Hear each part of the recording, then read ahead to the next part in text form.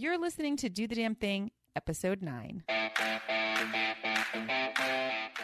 Hello, friends. Welcome to the Do the Damn Thing podcast. My name is Liz Heron, and I am your personal cheerleader, helping you get off your butt and on your way to trying something new, facing your fears, or realizing your dreams.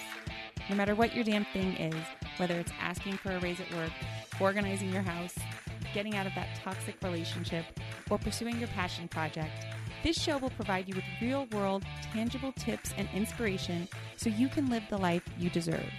If you're ready to do the damn thing, then you have come to the right place. I hope you enjoyed today's episode. Now let's jump in. Okay, friends, this week we are really earning that E for explicit. We're talking about sex. Specifically, how to talk to your kids about sex. Have you started talking to your child about sex? Do you know when you should start talking about it? Do you break out into hives at the mere thought of talking to your child about sex? If so, you're not alone. I break out into the nervous sweats whenever the subject comes up. And as a single mom to a tween boy, it comes up a lot. I'm so afraid I'm going to say the wrong thing and scar us both for life, which is why I reached out to Dr. Dolly Klock. Dr. Klock is a board-certified family medicine physician and founder of Adolessence. Dr. Klock leads parenting seminars and parent-child workshops on the topics of puberty, human development, and child and adolescent health and behavior. She has over 15 years of clinical experience in the field of family medicine and is really passionate about helping parents and kids connect over tricky topics. I'm so excited to have her on the show this week, and I have a lot of questions. So you might be able to hear me scribbling notes during the show. I didn't want to miss a single thing she was saying, but don't worry. You don't have to take as many notes. Just head to dothedamnthing.com and click on show notes for highlights and tips, as well as a list of all the books and resources Dolly and I mention in this episode. I hope you find this interview as informative and reassuring as I did. Cue the salt and pepper, and let's talk about sex. So let's dive in and talk about sex with, talking with your kids about That's a different kind of talking about sex. I know. It's the kind. I was thinking about it today, and I thought, like, gosh, I'm really dreading the change, and I don't mean like menopause. Like, I mean the change, like the puberty change. Oh yes. Because how old are your kids? Ben. So I have one. Ben turned 12 just a couple of weeks ago, and I think he's kind of I guess he's like 5'2" now, but he he kind of stinks. He's got the smell, he's got the puberty smell, but like everything else hasn't happened yet. And every once in a while, like he'll say to me like, "Oh, did my voice just crack?" But I don't feel like we're full blown, but he is in middle school and he's in 7th grade. So I think it's thinking about it. It's time. Yeah. Yeah. Well, he's right on time because boys start puberty between the ages of 9 and 14, which is a huge range, but anywhere in that age range is when they typically start. And you already identified one of the early signs that they may be starting puberty, which is the body odor. Yes. You can't miss it once you smell it. You're like, okay, yep. And he's an active kid, and it's one of those things like when he'll get in the car after like baseball practice, and all of a sudden it's like, what is that smell? Like I'm like, oh. You roll down the windows a little, especially if you have the half the team in your car. Oh gosh, yes. Well, before we jump into that, I would love to kind of just talk about your background and how you got started with Adolessence.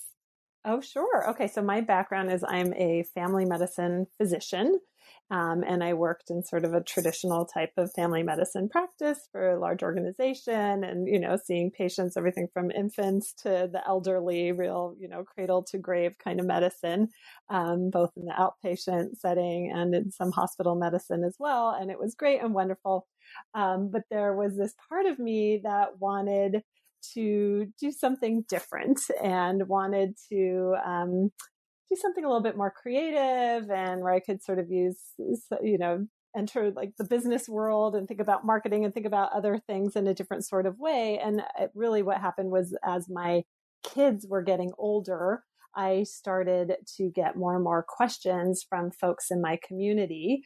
So friends or people who knew I was a physician, and they would ask me questions around a fairly specific group of topics, mostly about, how and when to start conversations with younger kids about, birds and bees type stuff. Do I have to answer them? Are they too young to know? When do I tell them? And questions about puberty and how do you bring this up? And then a whole host of adolescent topics around, the teenagers. And, this was always my kind of pet subject matter as a physician. I always loved taking care of kids and kind of letting them know about what changes were coming with their bodies. I had lots of patients that were teens and young adults, treated lots of sexually transmitted infections and, diagnosed lots of unplanned pregnancies. And, there were just so many conversations. And really, what I realized was it makes such a difference when parents are able to openly communicate with their kids around these really sensitive topics. And it makes such a difference when a teen, has an STD or they did get pregnant or they are seeking birth control. It makes a really huge difference if they can come in to their physician with their parent sort of as a team and they've talked about it and they have questions together and they're open. It feels so different than the scared teen who's able to come on their own to seek care for things of a sexual nature. But that, they don't feel like they can talk to their parents and they're nervous and they're scared. And so I just really felt passionate about helping parents learn, feel empowered enough to start these conversations and to start them early, because the earlier you start, the easier it is. Yeah. And that was going to be my next question was like, how early do you start and how do you start that? Well, it can start as early as infancy, right? It's there's so much that our children learn from us about sexuality and about bodies and our attitudes toward bodies, from the way we act even more than what we say. Yeah. And so, when we're talking about even infants, infants who are exploring the world and exploring their bodies and things, they start to realize if I touch this, wow, that feels good. And, you're changing a diaper and even as young as that, there's the parents who will, take the child's hand away because they're fondling their genitalia when really they're just exploring and trying to see how things feel. And it's just a very natural process. So it starts from the beginning, really. And then, as they get a little bit older into the toddler years, starting with using proper anatomical terms for body parts, so they're not everything is a cutesy name. And, why we're so good about teaching little kids, where your elbow is and where your toes are, but, nobody wants to talk about vulva or, penis. And so just, getting comfortable with that. So really the conversations start early. And when you start early as a parent, you have the advantage of being able to meet your child where they are developmentally and not having to just gear up for this one all-encompassing sex talk that's just uncomfortable for everybody. Well, yeah, that's what I was thinking is like, if you're not kind of having those kinds of either conversations or just that kind of like openness, that when it does come time, like it's just awkward for everybody. Like even the child, it's like, why are we talking about this all of a sudden? It's so awkward. I mean, even for me, like, and I do this all the time, but there's certain conversations that they're just going to be awkward, and you have to accept that too as a parent. But, and this is tough for a lot of parents. Many people didn't grow up with parents who were open talking about these subjects, right? And so that modeling wasn't there for them in terms of how a parent speaks to a child. Some people, perhaps they have a history of sexual assault or trauma of some time. And so it's really hard for them to sort of enter this area with their own children. And so, we have to be sensitive to that this is not just, so easy for everyone.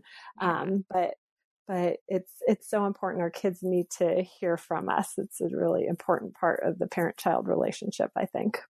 Absolutely. And I think one of the other challenges is like, I'm a single mom, and it's not like I can kind of, if my son asks me a question, it's not I can be like, why don't you wait until you're at your dad's this weekend to talk about that? Or, it's like, and now I've got to talk about stuff that like, I'm not, I'm not a boy. I didn't go through puberty as a boy. It's like, and you're Right.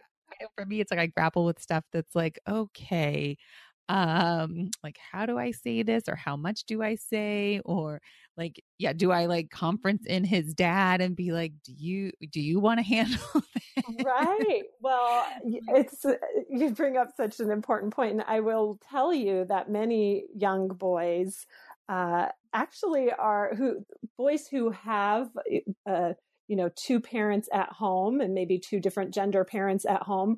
Oftentimes, they actually feel more comfortable, sort of at this age, your son's age, 12.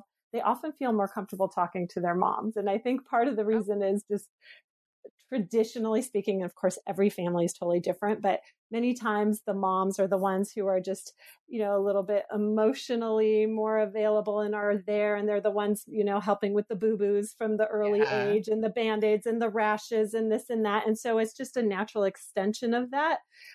So I think that is a misconception that many parents have, that kids need to hear from a parent of the same gender, and that's not the case. And on the flip side, I've heard amazing stories about men who have handled conversations about periods so beautifully with their daughters, who are maybe single dads. And in fact, I have a great story I can tell you if you want, when we have time. It was actually a good friend of mine from medical school, and she grew up in a situation where her parents were divorced, and her parents, she spent most of the year with her mom, and then in the summer she would be with her father. And so this one particular summer, she was visiting her father in New York City, and she got her first period, and she was so upset that this happened while she was there with her dad instead of at home with her mom. And it brought up, all sorts of thoughts about the divorce and everything. And she, gathered the nerve to talk to him about it. And he said, just wait right here. I'll be right back. And he ran off, left the apartment. And because it's New York City, there's a drugstore on every corner. And he was back within 10 minutes and basically put the entire feminine hygiene, aisle onto her bed, and says, I talked to some women. They said, you might want to start with this, but here's this. And then he said to her, this is the amazing part. He said, once you've got this all sorted out, he said, I want you to pick out the nicest dress that you brought with you, because I'm going to take you to a really special dinner tonight, because I'm so proud of the woman that you're turning into. And I'm so happy this happened while you were here with me. This is a true story. That's really sweet. So it doesn't matter what gender you are. Really, the key is just who's going to be comfortable talking with their kids. And ideally, if kids are lucky enough to have two parents in their lives, whether they're living in the same household or not, if they can hear from both of them, that's all for the best as well. Yeah. Oh, that's great. Yeah, I love that, because I know I had a similar situation that, like, my parents were divorced and my dad lived, it was kind of opposite. My dad lived here in California, and I spent the school year in New York. And I remember I think I was probably like 14 or 15 or so, and had my period and didn't want to go to the beach, and of course didn't want to announce why I didn't want to go to the beach that weekend. I just was like, I don't want to go. And I remember when he figured out, he was like, when did that happen? Why didn't you call me? And I was like, what? And I remember I was like, being 14, 15 years old, just being like, why would I call you? And he was like, that's a big deal. Like, I wish you would have called me. That is so sweet. Yeah, there's no way in a million years would I have told my dad about my period I was growing up. Never. Yeah. In fact, I barely talked to my mom about it. Just like the most rudimentary conversation to get the stuff I needed. Yeah. So that's so funny. Well, for parents who are kind of taking that leap, what kind of things do you recommend kind of keeping in mind when having or when starting these conversations? Well, I think the most important thing is to just listen to your child. And if the child comes to you with a question, this is golden. This is fantastic. And this is where a lot of parents, I don't want to say mess up, but they mess up, because especially when the kids are younger, what happens is, let's say it's a 6-year-old, asking how babies are made or something. And the parent goes into this freak out mode, like, you're too young to know what, I'm uncomfortable talking about this. And they say something like, oh, I'll tell you about that when you're older, or I'll tell you about that later. We can't talk about that right now, or something like that. And then they never come back to it, or they wait way too long to come back to it. And when you do that more than once or twice or 3 times, the kid gets a very definite message that there's something about this subject matter that mom or dad or whoever is not comfortable with, or there's something bad about this. And so they will eventually stop asking, and they'll get their questions answered elsewhere, which is what you kind of would like to avoid, especially when they're younger, because we know where they go nowadays, and it's called Mr. Google.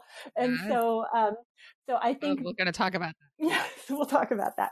So I think that it's really important to meet them where they are. So when a child asks a question, even if you're not ready to answer it in that moment, or maybe it's not appropriate to answer that in the moment because there's company around that you don't want involved in this conversation, like the younger sibling or family friends or whomever, I think the important thing to say is, that is such a great question.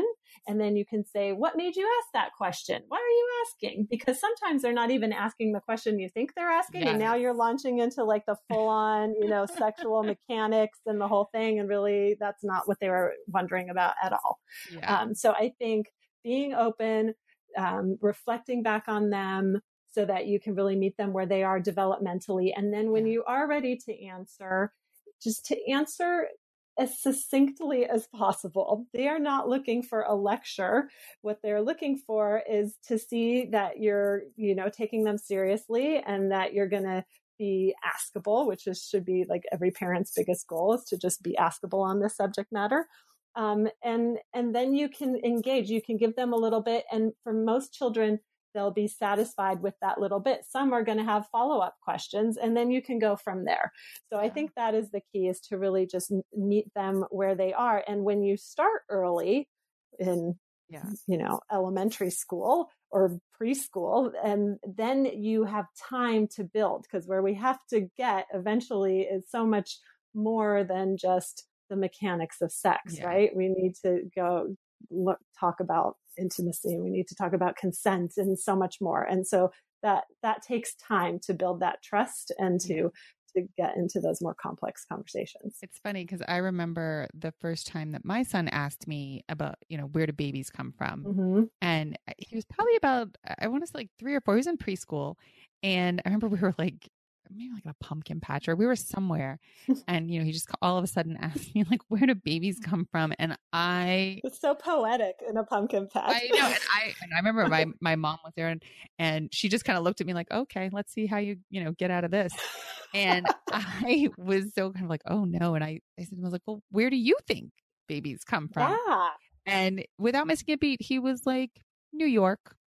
And I said, I was like, yep. I goes, yep. Some babies, were born in New York, and some babies were born in, like you were born in Los Angeles.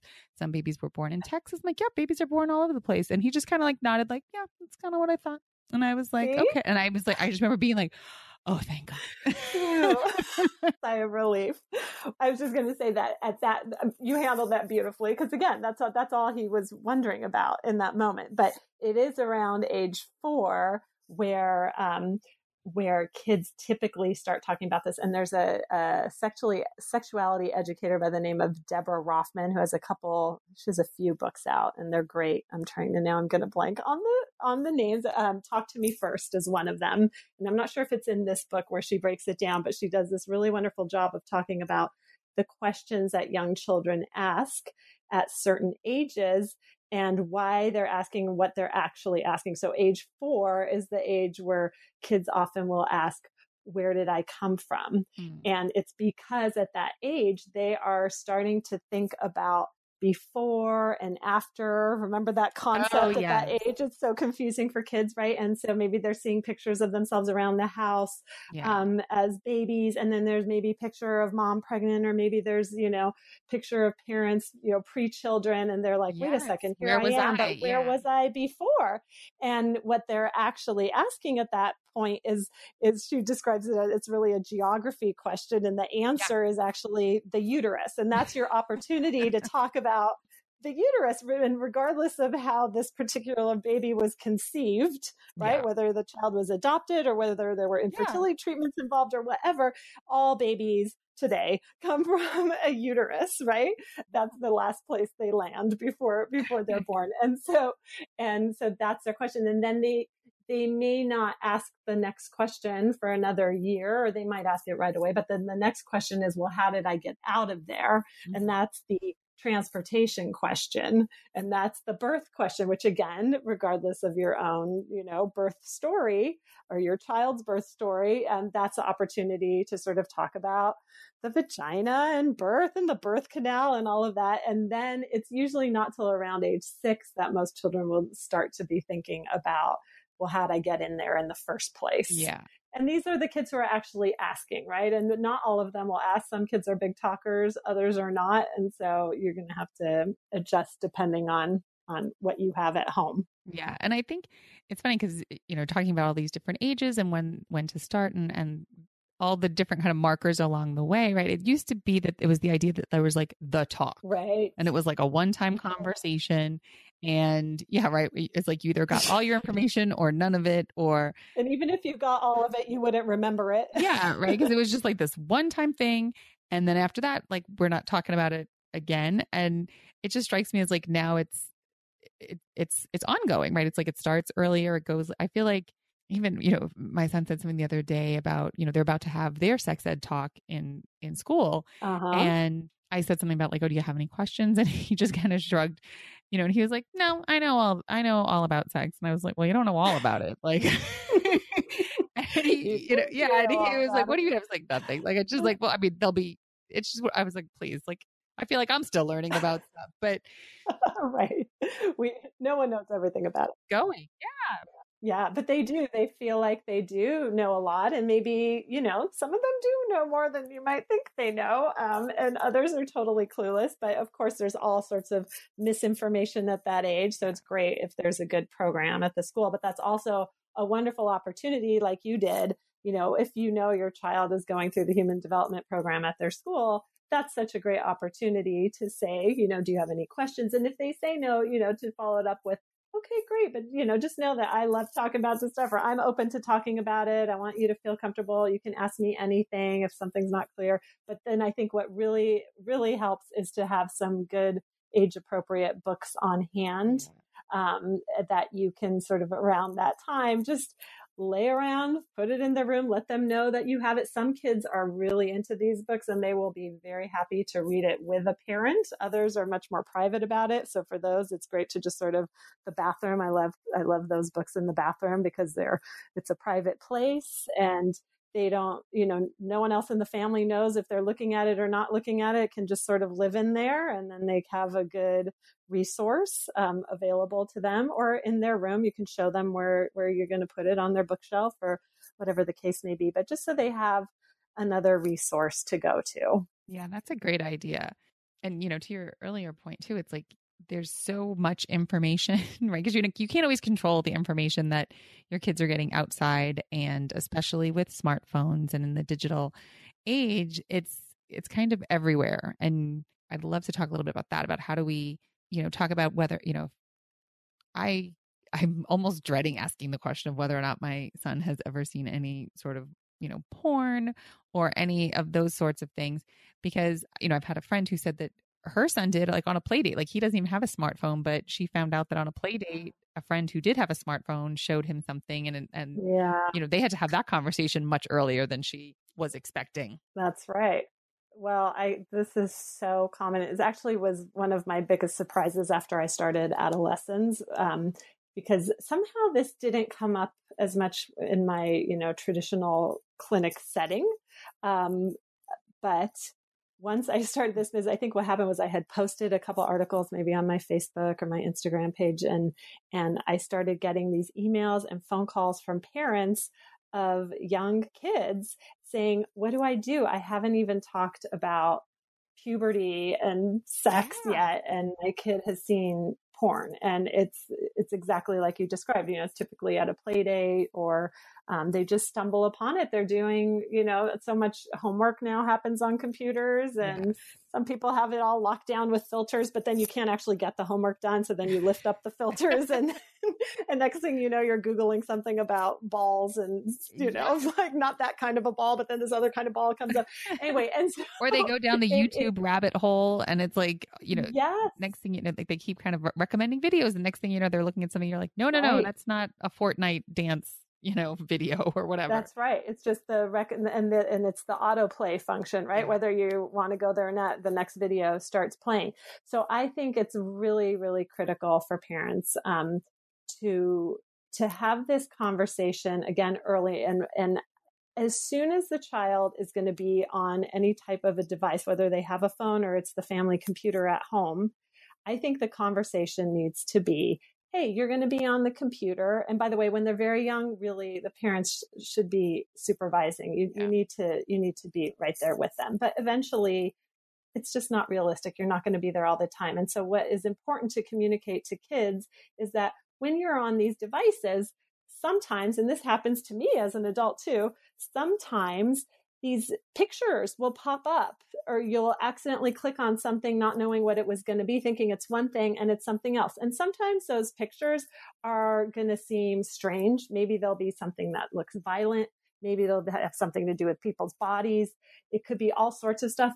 And sometimes that is scary to some kids. And I just want you to know that if that ever happens, please let me know so we can talk about it. And you make it very like, this is going to happen, because it is going to happen. I think today it's impossible to have it not happen at some point. And there's a lot of numbers that get thrown around. It's hard to do great research on children and pornography for obvious ethical reasons. But the age that gets that I've seen written about the most is that age 11 is thought to be these days the average age that kids are first exposed to pornography online, internet porn. And it's not that they're looking for it necessarily at that age, but they're just stumbling upon it, or their friend has seen it and thinks, wow, this is amazing, and they want to show them. And you know, when the issue is that when we're talking about the pornography that's so easily accessible these days online, this is very different than the pornography that was available when I was 12 years old, which I didn't see at that age, but what was out there, you know, was, you know, the Playboy, like somebody had, you know, found their dad's Playboy in the drawer in the nightstand, right? Or maybe somebody got access to the VHS tape of the one port, right? But now what's available is just endless, and it's the stuff that would have been in the back room in the video store, X-rated sex store, right? and now it's just and unfortunately there's some studies I've seen that show that, you know, up to 88% of today's, you know, internet pornography depicts either violence against women or degrading acts toward women. And so this is where it becomes a really important conversation, and why we just want our kids to understand that we're okay with talking about with them if they come across something. And then as parents, we also have to understand that kids are curious. This is natural for them to be curious about bodies, and natural for them to be curious about how sex works, which is another reason to have those conversations at home and have them earlier than you might otherwise think you need to, because it's much harder to explain basic mechanics of sex and how babies are made when they've already seen, you know, this more graphic imagery. Yeah, I was gonna say it's hard to play catch up on that sort of stuff, right? To kind of like, unfortunately, go back to the basics. Yes. Yeah, and so you kind of live this, right? You've got how old are your children? I have a 15-year-old boy, and I have an 11-year-old daughter, although she would tell you she's almost 12. Of course, right? The 11 and a half. I want to be clear on that. So yeah, I'm absolutely, you know, in the thick of it. And, you know, my poor kids, that's the big joke in our house, is that they're going to end up on the therapist couch someday, because mom was constantly like, you know, they're always like, oh gosh, not another adolescence lesson. And I'm like, yep, it's coming your way. But I was like, you try out your material on them. The poor things. But we do have a really great and very open relationship. And it's funny because my husband is a physician as well, and he's a cardiologist. And I remember at one point a year or two ago asking my son about a particular, pubertal milestone type thing. And he told me, and I'm like, oh, have you talked to Dad? And he said, Mom, you're the authority. I'll talk to him when I have a cardiac issue, And I thought, okay. Oh my All right. So this goes to your point that it doesn't have to be the parent of the same gender, right? It's whoever's more comfortable talking about it should take on most of it. But ideally, everyone's talking to some extent. Yeah, no, that's great. And like for me, it's the constant conversations. There was a book, and I'll have to kind of look it up too and link it in the show notes, and maybe we can kind of link some other resources from your site as well. Sure. And some books. But yeah, it was to your point about keeping things very matter of fact. Because again, Ben was kind of asking a bunch of questions, and we had kind of talked a little bit about, I think the way we talked about it was like, we called them like swimmers, like sperm was swimmers. And it was like, oh, you're the fastest swimmer. Like everyone was the fastest swimmer. And they all kind of, won the race. And, that, love it. then kind of the next question was, well, like, how did they get in there? Or like, how did they get to swimming? That sort of stuff. And there was a book called It's So Amazing. Oh yeah, Roby Harris. Yes. And that was so very like matter of fact. And to your point of just kind of like, it kind of normalized a little bit. It was kind of like, oh, some people, they were talking about like body hair, for example. Right. And some people, shave their armpit and leg hair, and some people don't. Like either way is fine. Like it was this very like, whatever you do. Yes. And, and then it was like, oh, Mom, do you shave your armpits? It's like, well, yeah, in the summertime. Or like, it's like, but you don't have to. Or like, I have a friend of mine who was a swimmer, and like he used to shave his like chest hair and stuff. And so that kind of idea that like, yeah, guys shave, girls shave, some people do, some people don't. Like it kind of whatever floats your boat, like not seem so, I think, like scary or rigid, or I think goes a long way sometimes. Right. Just normalizing the whole experience and realizing that this is universal and everybody goes through it, and how you deal with it is sort of up to you. And those books are good. Roby Harris is the author, and she has a whole series of them, and they're great and full of, fun illustrations. Yes. They're very thorough. There are some that are a little bit, if you want to like get to the point quicker, there are a couple others that do that. There's these Usborne books, What's Happening to Me, and there's one for girls and one for boys. And I like those because, and these are on my website. I actually have a resources page, and I have on there books for parents and for kids. Those What's Happening to Me books I like because they talk about puberty, and it's sort of targeted toward, the girls' book is meant mostly for girls, but then it also talks about what happens in puberty for boys, and both the male and female version do that, and then they talk about how babies are made. So it kind of covers everything, more succinctly.